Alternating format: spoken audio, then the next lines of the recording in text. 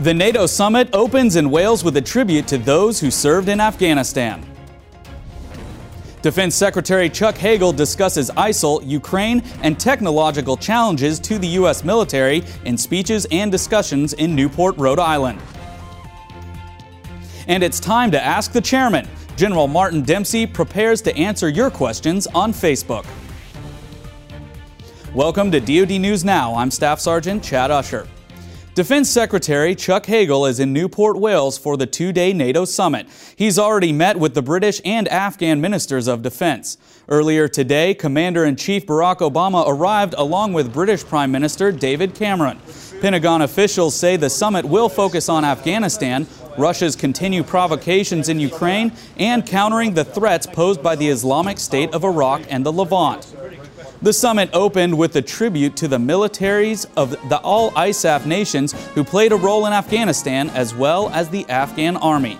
NATO Secretary General Anders Fogh Rasmussen said the alliance was proud of what it had achieved in Afghanistan and wanted to honor the sacrifices made by hundreds of thousands of service members and civilian personnel from nations around the world. Stay with DoD News for ongoing coverage of the NATO conference and the Secretary of Defense. The summit is only part of the Secretary's 6-day, 3-nation trip. He will also make stops in Georgia and Turkey, his first as Defense Secretary. Yesterday, he spoke at Naval War College in Newport, Rhode Island on ISIL and Ukraine. He said the U.S. and its allies will do everything they can to destroy the capabilities of the Islamic State of Iraq and the Levant, which he said now controls half of Syria and Iraq.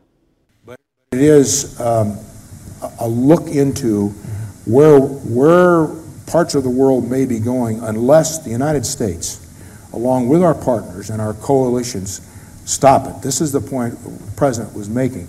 You got to destroy it. Because if we don't destroy it, it will get worse. And it will get wider and deeper. What the President has talked about bringing a group of countries together. Secretary Kerry will be doing this right after the NATO conference. I'll be involved in this. We have been. So is our CENTCOM commander, others. In bringing a group together that together can help support forces in Iraq and Syria and the Middle East who respect freedom and dignity and the choices that people will make. Military is part of that. Planning is part of that. Working with the Congress is part of that. Resources are part of that. The Secretary also said more than 100 U.S. citizens with U.S. passports are known to be fighting in the Middle East with ISIL forces. The Secretary also gave a speech at the Southeastern New England Defense Industry Alliance. He stressed the need for technological innovation, saying both China and Russia have been trying to close the technology gap, and there is a huge risk in not responding to them. Our military could arrive in a future combat theater facing an arsenal of advanced, disruptive technologies that thwart our technological advantages, limit our freedom of maneuver, and put American lives at risk. As Chairman Dempsey and I have said, we will not send our troops into a fair fight. A world where our military lacks a decisive edge would be less stable, less secure for both the United States and our allies, and the consequences could ultimately be catastrophic.